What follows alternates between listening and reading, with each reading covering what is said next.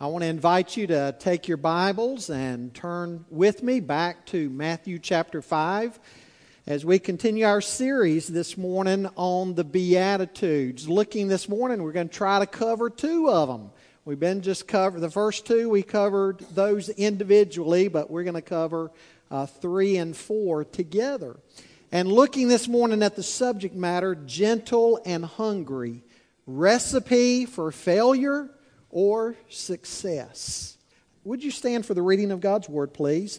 And as we've done previously, we'll begin back at verse 23 of chapter 4 to set the context. It says, Jesus went throughout all Galilee, teaching in their synagogues and proclaiming the gospel of the kingdom, and healing every disease and every affliction among the people. So his fame spread throughout all Syria.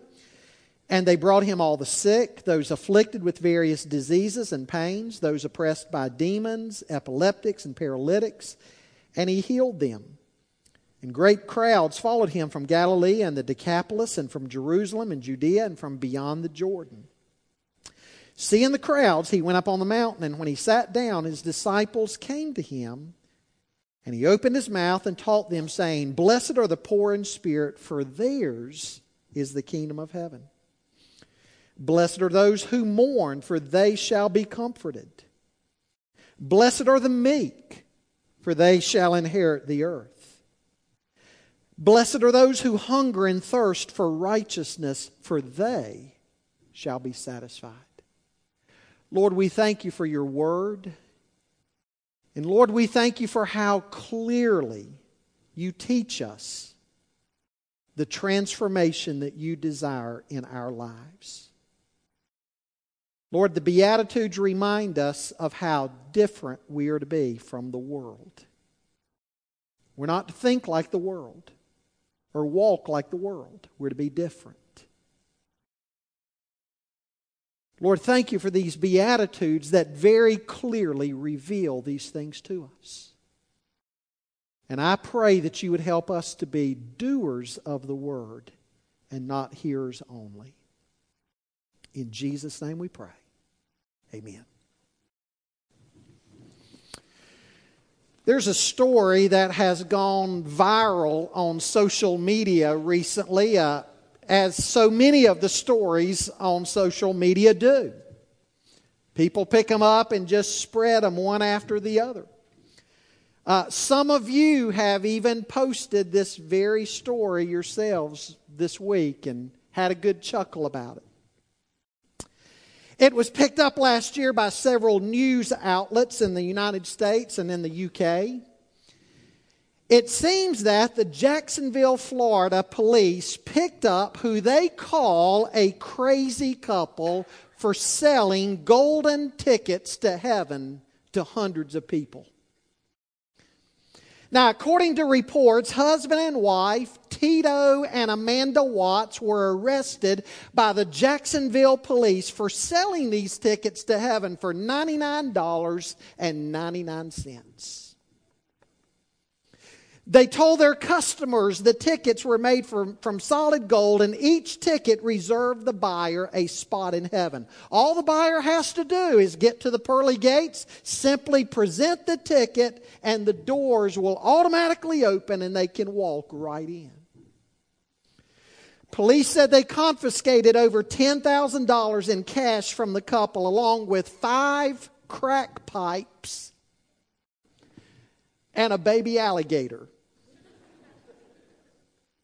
A police spokesman said, people can sell tickets to heaven, but the Watts misrepresented their product. The tickets were just wood that had been spray painted gold with "Ticket to Heaven" stamped on them. Police said you can't sell something as gold when it's not, and that's where the Watts crossed the line.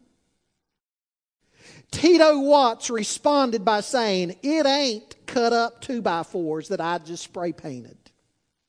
And it was Jesus that gave them to me behind the KFC.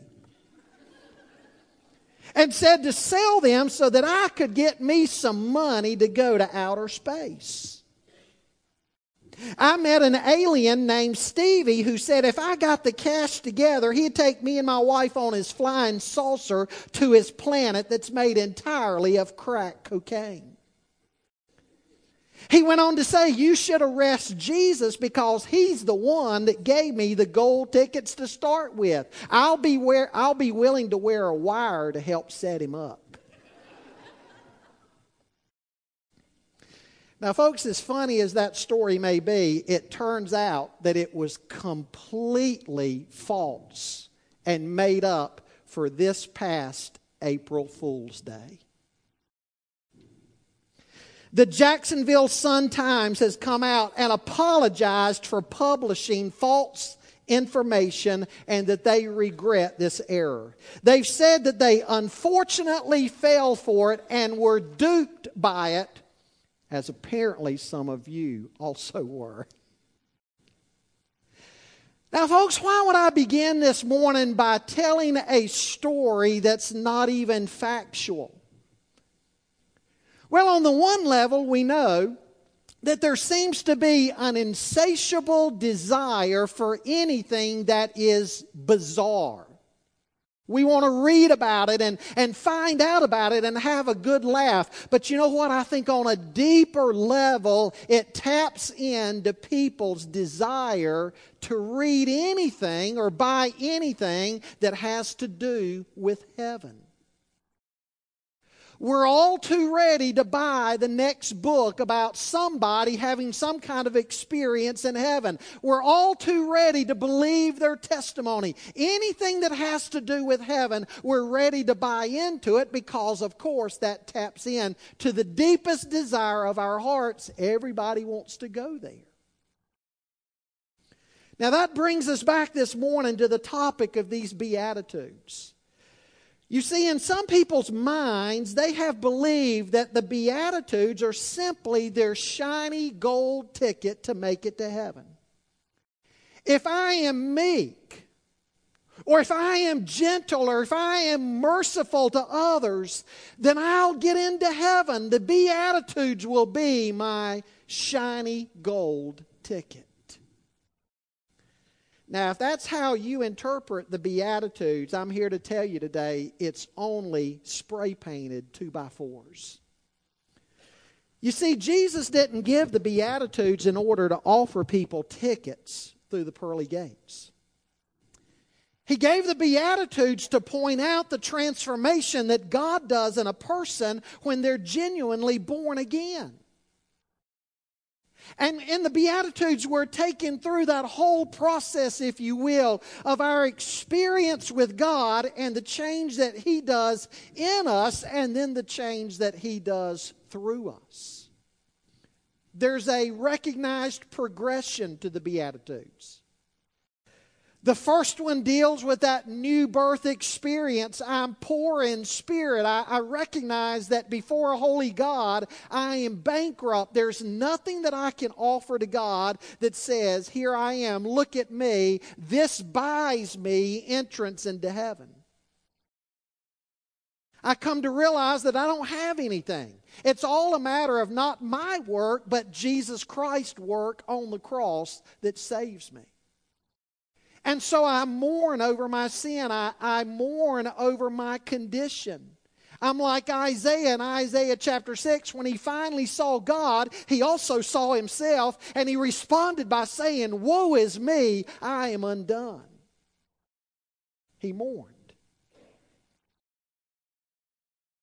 And then after that, we see the continuing transformation God does in us.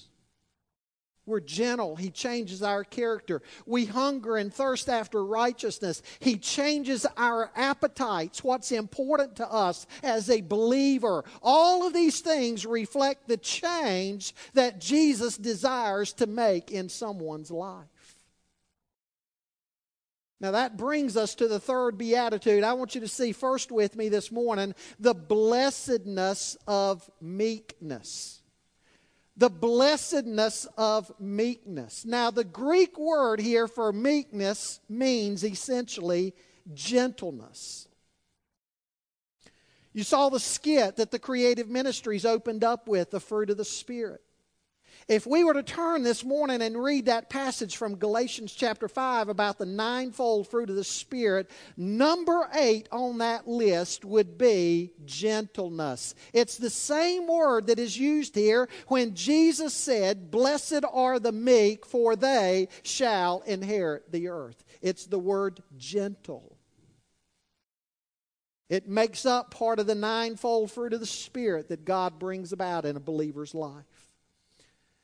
I want to first of all point out this morning that when we are meek, we are like Jesus. Remember Jesus' words in Matthew 11 when He said, "Come to me, all who labor and are heavy laden, and I will give you rest. Take my yoke upon you and learn from me, for I am gentle and lowly in heart, and you will find rest for your souls. For my yoke is easy and my burden is light." Jesus said He's gentle and lowly. Same expression used here when He says, "Blessed are the meek." Folks, meekness does not mean weakness. We've got that all wrong in our society today. We think if somebody is meek, that means that they are a doormat and they allow everybody to walk all over them and do whatever somebody wants to do to you. And that is not what this word means. In fact, when you look at the life of Jesus, you can't find a more apt illustration of courage and strength. Jesus drove the money changers out of the temple and turned their tables over. He looked at the religious establishment of His day and He called them whitewashed tombs full of dead men's bones. And yet Jesus is described as being meek and gentle. It's not a picture of weakness at all. Rather, the word here is a picture of strength under control. That's literally what it refers to, strength under control. And the classic illustration that is given of this is of a wild horse that nobody can do anything with, and you bring in somebody who can break that horse and tame that horse. Now, after that horse has been tamed, has it lost any of its strength or character? No. It's the same animal. It's as strong and valuable as ever before. But before, nobody could ride it. Nobody could use that animal for anything productive. But now, that animal has been broken and its strength under control. That's the thought of this beatitude. That here somebody is out in the world and maybe they're an aggressive person. Maybe they're they're out there getting whatever they can in life. And they're sort of out of control in a sense of any type of control. They're just doing all kinds of stuff. And when that person is converted, Jesus takes all the strength and all the character of that individual and He breaks that person and He shapes them and molds them into a new creation in Christ. They're the same person, but now they're gentle and meek and they're usable in the hands of God. That's the thought here. When we're meek, we reject the concept of power that's in the world. You see, as Jesus spoke on the hillside that day, the people He spoke to were hungry for somebody to come in and overthrow Rome. And they felt like Jesus had finally arrived to do that very thing. Much of the history of the Jews, they had been ruled by foreign powers who came in and oppressed them. Think back with me a minute to your Old Testament. In 722 BC, the Assyrians came in and destroyed the 10 northern kingdoms that made up Israel. And from then on in the Old Testament story, those 10 northern tribes didn't even really factor into the Old Testament narrative anymore. Then beginning in 605 BC, the Babylonians under Nebuchadnezzar, they came in and they captured the southern kingdom, the 2 tribes that made up Judah, and they carried them off to a 70-year captivity in Babylon. And then after that was the Medes and the Persians. And you read the book of Esther and you find this wicked man by the name of Haman who wanted to destroy all of the Jews, and God spared him. Then you come down to the time between the Old and New Testament. What's called the 400 silent years. They were anything but silent. Things were happening. And during that period of time, there was Antiochus IV Epiphanes, the wicked Syrian ruler who so oppressed the Jews that they rose up in what was known as the Maccabean Revolt. Then you come to the time of the New Testament, and of course, Israel is under the control and power of Rome. And so through much of their history, the Jews had foreign powers who had tried to either kill them or oppress them in some way. In Jesus' day, there was a group of Jews known as the Zealots. They were willing to do whatever needed to be done to overthrow Rome and get rid of foreign powers over them. The Zealots had sympathies of many of the Jewish people. It's believed that Barabbas was a zealot. Remember, they wanted Barabbas released to them instead of Jesus. They wanted anybody, even if it was the Zealots, to help them get rid of the Romans. And if Jesus wasn't going to do that, then give us Barabbas instead. A concept of the Messiah had spread that when the Messiah had come on the scene, when he finally arrived, he would set up his throne, the throne of David. Immediately, as soon as he arrived, he would set up his throne. He would overthrow Roman powers, and he would set up his reign on the earth, and all the Jews would enjoy that reign. And so they were expecting that kind of Messiah to come to them. And Jesus is indicating even right here that no, his kingdom is not a kingdom that is of this world. He's gentle and meek. And he expects his followers to be the same way. Strength under control. Now make no mistake about it. In his second coming, he's coming again one day. He's coming again one day, and it will be to conquer. It will be a victorious arrival where he sets up his reign and rule and conquers all of his enemies. Paul says there's coming a day that every knee will bow and every tongue confess that Jesus Christ is Lord, to the glory of God the Father. But that's his second coming. In his first coming, he was going to come as the suffering servant of Isaiah, who would be crushed for all of our iniquities. They needed to understand that. We need to understand that today, because honestly, folks, we'd have to admit that 2,000 years later, what is it that men and women still crave in their hearts? They have this idea of power, that comes in and takes control, even in a bad way if necessary. We still crave a kind of power that crushes anybody else who gets in its way. That's what we think of. And again, Jesus is saying his disciples are to be different. We're to be like him. In 1 Peter 2, he said, "For to this you've been called, because Christ also suffered for you, leaving you an example that you might follow in his steps. He committed no sin, neither was deceit found in his mouth. When he was reviled, he did not revile in return. When he suffered, he did not threaten, but continued entrusting himself to him who judges justly." He was gentle and meek. And he's saying here, "Blessed are those who are meek, for they shall inherit the earth." We're to be like Christ. When we're meek, we also have a gentle attitude towards others. Notice in this third beatitude, whereas the first two beatitudes, generally scholars recognize that the first two deal with our vertical relationship with God. We're poor in spirit. We know that we have nothing to justify ourselves. We mourn over our sin.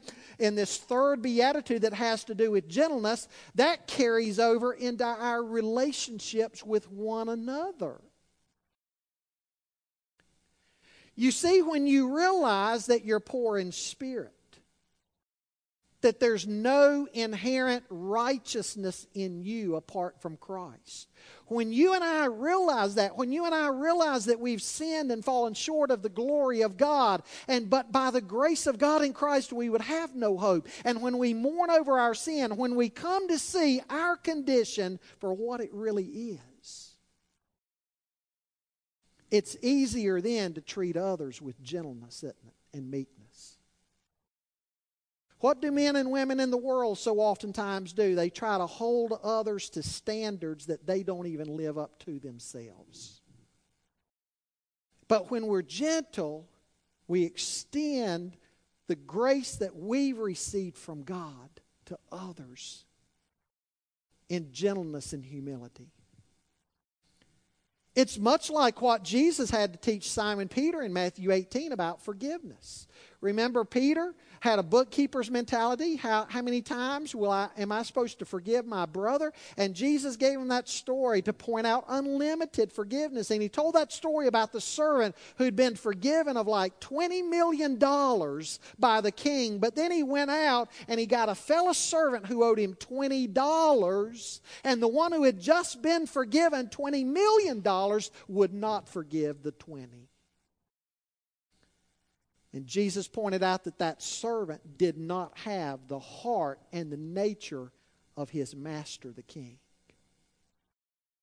If we've got the heart and the nature of our king, not only will we forgive others, but there'll be gentleness that we extend to them. Because we realize that God has extended it to us. When we're meek, Jesus says here, we will be blessed. He said, the meek, blessed are the meek, they shall inherit the earth.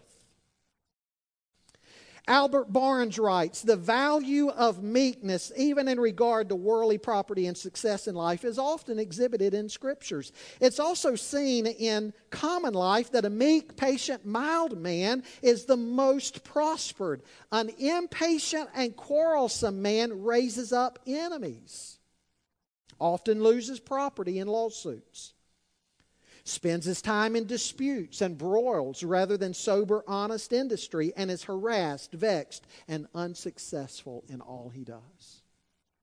You've met people like that. The whole course of their life is just set on fire with turmoil. Jesus says when we're meek, though, we truly inherit the earth. Now, there's a strange twist here. It may seem that Jesus is promising the wrong thing to the wrong people. Blessed are the meek, for they shall inherit the earth. It seems like the wrong promise to the wrong people.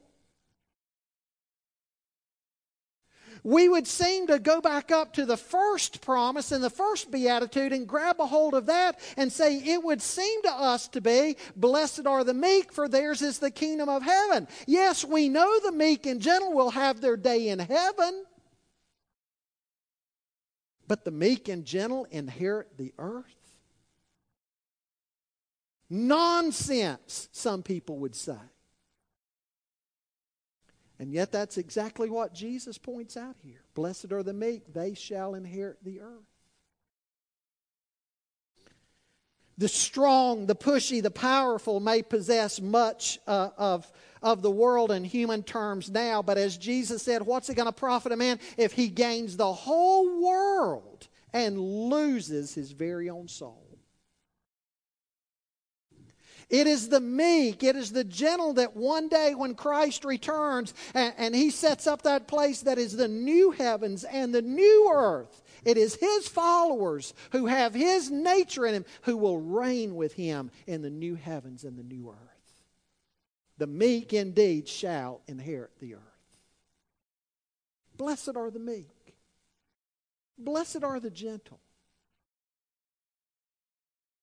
In your relationship with Christ, has that quality, has that fruit of the Spirit been grafted into you? Gentleness, meekness, strength under control. If so, Jesus says you're blessed. Second one I want you to look with me at today. The blessedness of hunger and thirst. There in verse 6. Jesus says, "Blessed are those who hunger and thirst for righteousness, for they shall be satisfied." Now, this beatitude speaks of a strong desire, a passionate force inside the soul. Remember, it was the desire of King David when he was out in the wilderness. In Psalm 63, David said, "O God, thou art my God. I shall seek thee earnestly. My soul thirsts for thee. My flesh yearns for thee in a dry and weary land where there is no water." David expresses that type of hunger and thirst for righteousness. It has to do with ambition, and ambition of the right sort. And what Jesus is saying is our ambition in the body of Christ is to be different from the ambitions of people out there in the world. People out there in the world just desire things and are ambitious over material things. Things they can see and hear and grab a hold of and use for their own personal profit. The ambition of the world is like what the Scripture teaches us in Isaiah 14 about Satan, when it describes how Lucifer wanted to ascend to heaven and take over the very throne of God. That's what he was hungering and thirsting after. I think of Nebuchadnezzar in Daniel chapter 4. He hungered after this empire that he built, and he craved the attention and the credit and the pleasure from that. In both cases, whether it was Lucifer or Nebuchadnezzar,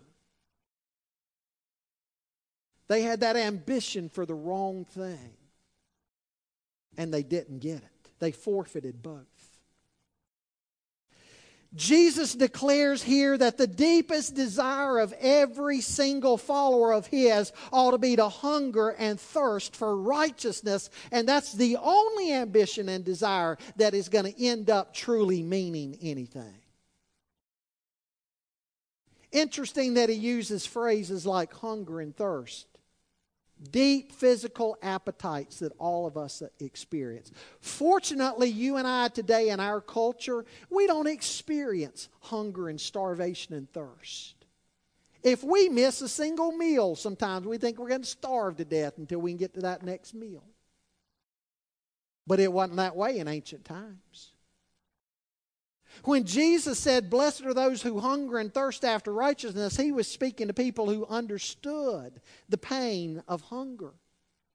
Most of them were day laborers, and what they'd earned that day was literally the provision for their family that day. And so if something happened to a gentleman to where he was disabled for a short period of time, his family could end up in utter bankruptcy and destitution, which was often the case. The Romans in 436 BC endured such a famine in their area that thousands and thousands and thousands of Romans marched themselves to the Tiber River, threw themselves in the Tiber River to drown rather than to starve to death. So they understood what hunger and thirst was. Jesus says, our consuming desire is to be to hunger and thirst after righteousness. Now, what in the world does that mean? How do we unpack that hunger and thirst after righteousness? Stay with me, because John R.W. Stott says consistently across the pages of the Bible, righteousness has to do, biblically, with three different things. Three different things that you and I are to hunger and thirst after. John R.W. Stott says, first of all, in the Scripture, there is the legal aspect of righteousness. The legal aspect of righteousness. And he says that's the aspect of yourself when you're justified in the sight of God, when God declares you not guilty. That's the first righteousness that we must seek after if we're going to be satisfied. A lost man, broken and seeking after God, hungry for God, hungry for a relationship with God. Paul said of the Jews in Romans chapter 9 that they set aside God's righteousness in Christ and they tried to establish their own righteousness through the law, and because of that they missed the righteousness of God in Christ. They missed out on this legal aspect of righteousness. You know, men will try to do anything to justify themselves to be righteous in the sight of a holy God, right? I've told you many times about that great reformer, Martin Luther. Ended up being a powerful force in the Protestant Reformation. Hans Luther, Martin's dad, was so proud of the fact that his boy was going to go to law school and become a lawyer. But 1504 was a year of crisis for young Martin. He had two of his friends die. He almost died himself. He had a big dagger on his side on one occasion that he carried a knife in a sheath, and the way he bent his leg, it poked through the sheath and severed an artery in his leg, and he almost bled to death. But it wasn't that got his attention. It was a thunderstorm where he was nearly struck by lightning. Scared him to death. He fell on his face and cried out, "Saint Catherine, save me and I'll become a monk." Well, he made it through the thunderstorm.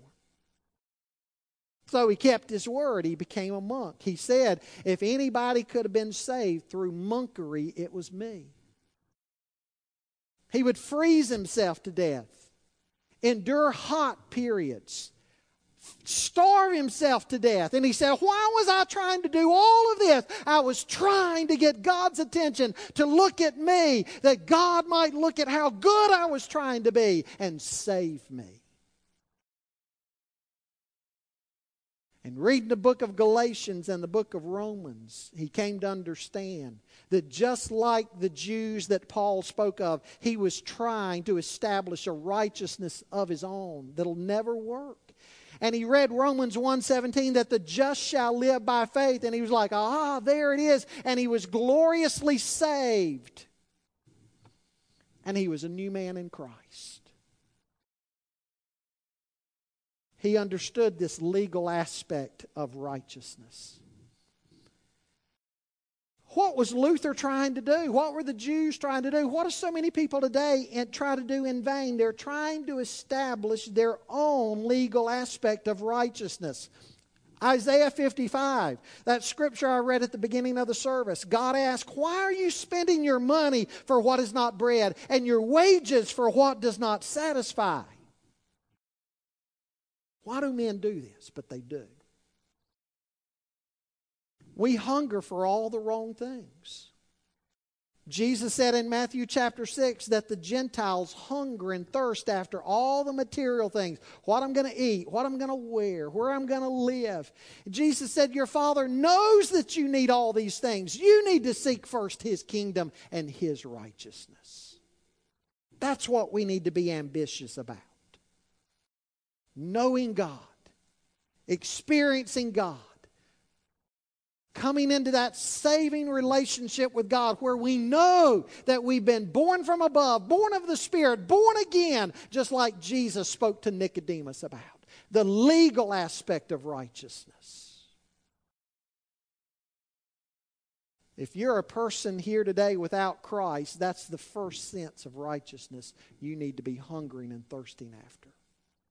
Making sure your name is written in the Lamb's Book of Life, and that only happens through a relationship with Christ. You can't do it, and I can't do it.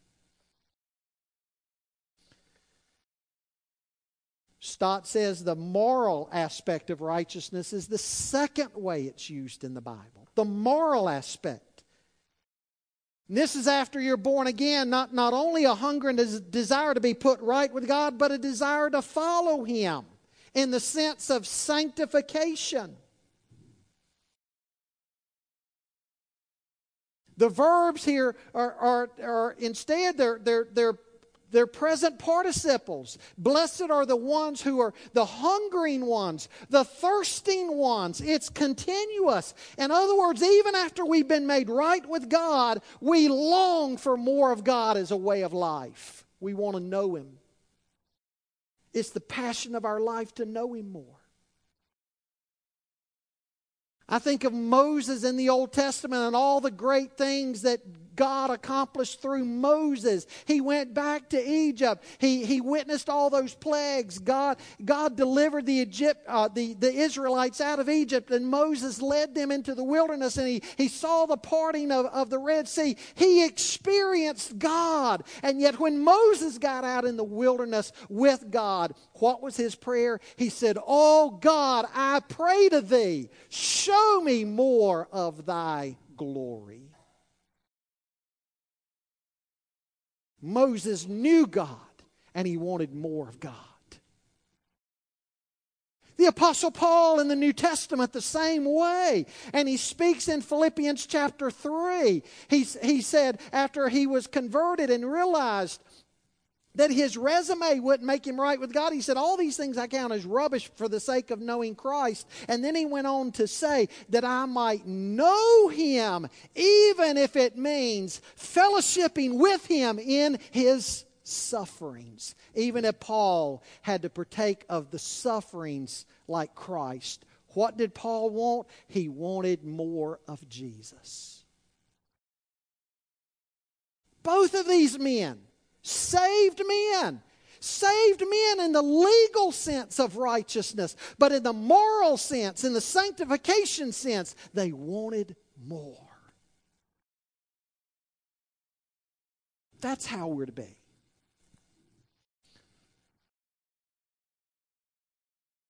Somebody has said one of the biggest problems we face today in the church, one of the biggest problems in the church today is people are no longer hungering and thirsting after God like that.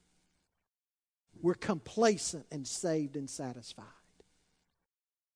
The writer of Hebrews in Hebrews chapter 2 asks a question, what shall become of us if we neglect so great a salvation? Think of that verse. What shall become of us if we neglect such a great salvation? Are you hungering and thirsting after righteousness?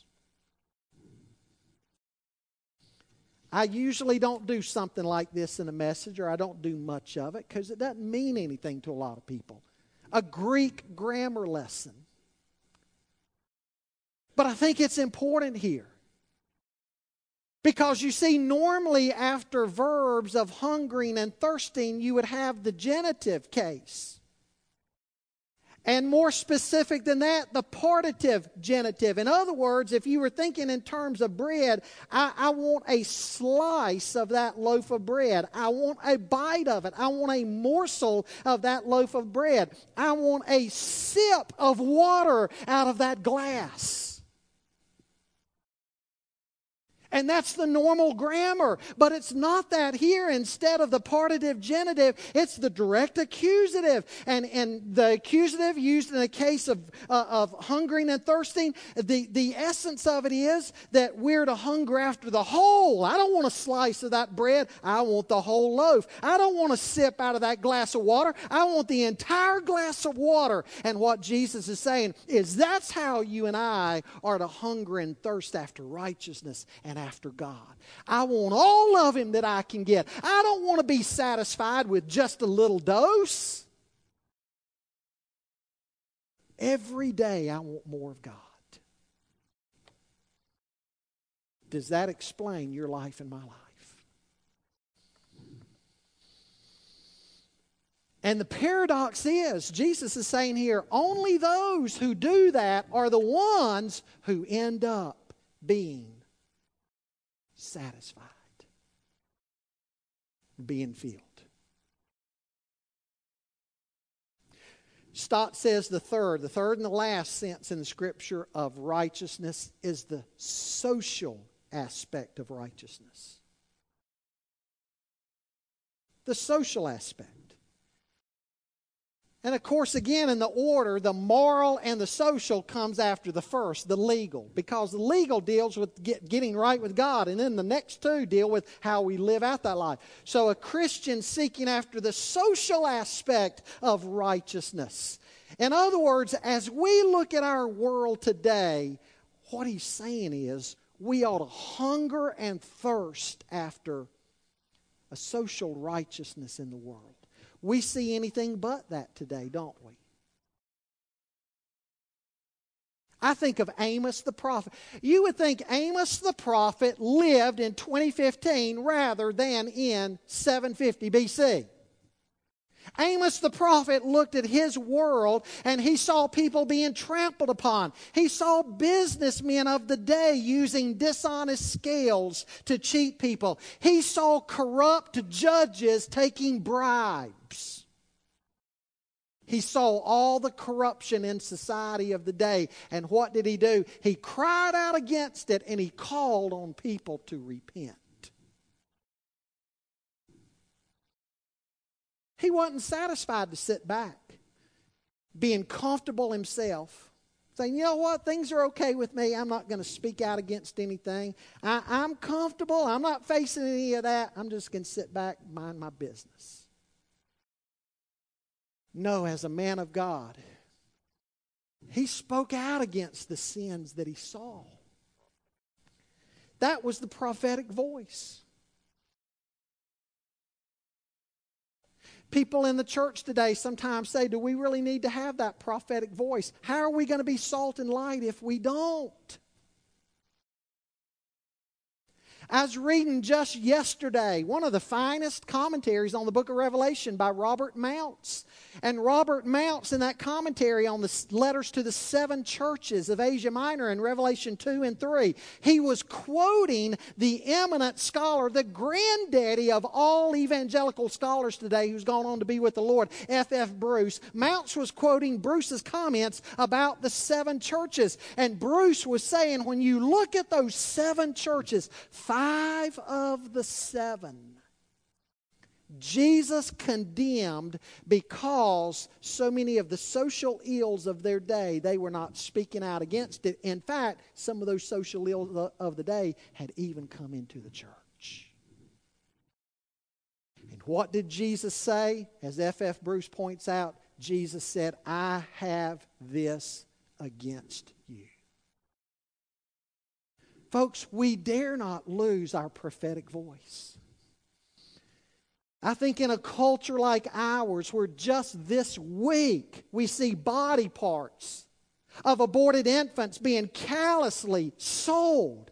Shame on us if we don't have a prophetic voice. 2 big stories in the news this week. People have been more concerned about Cecil than about Cecile. More concerned about Cecil than Cecile. We've got it upside down. Don't get me wrong, I love animals, but everybody's upset about the lion Cecil. We ought to be more concerned about Cecile and the organization that she leads, Planned Parenthood. We don't seem to be worried about 4,000 babies being killed in their mother's womb every day, but we're all up in arms about a single lion being killed. I tell you what, in the world today, we've got our values upside down.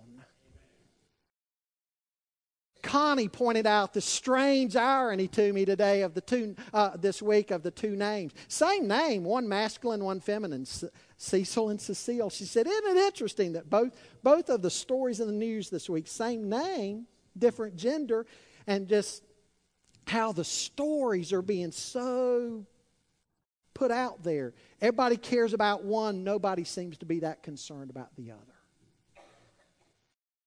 Too many Christians today want to avoid speaking out against anything.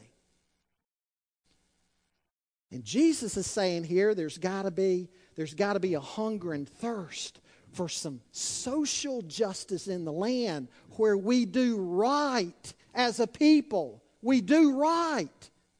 Justice is done.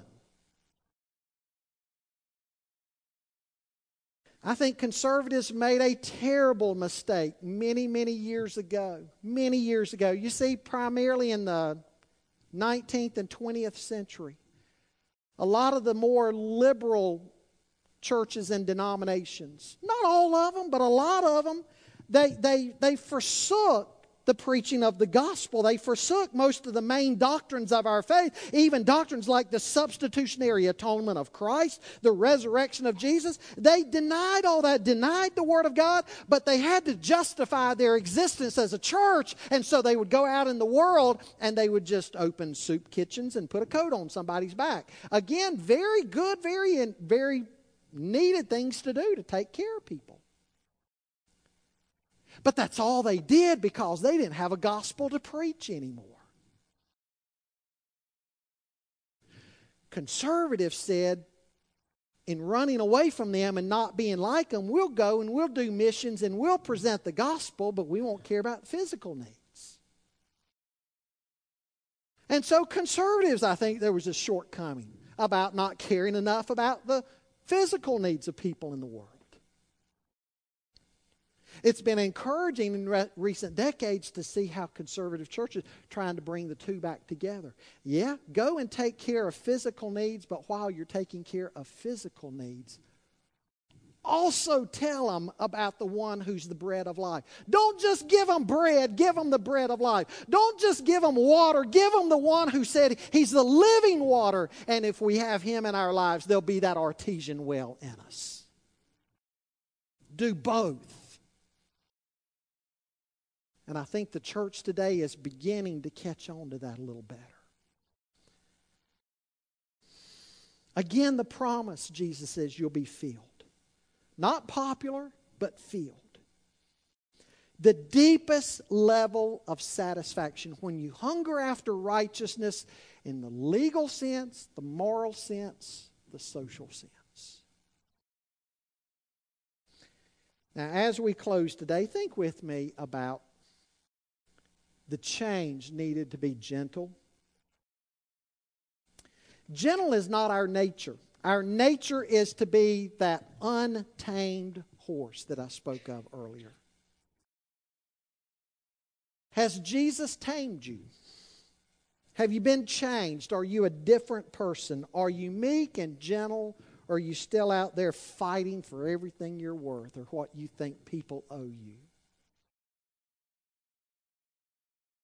If you're a follower of Christ, ask Him to mold into you everything about that ninefold fruit of the Spirit, of which gentleness is one of them. It's number 8 on the list.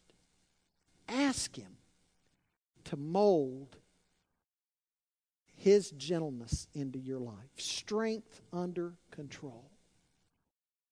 That you might be more like Him. And then I also want to ask you this morning to honestly evaluate what your ambition and desires and hungers are. What do you hunger and thirst after?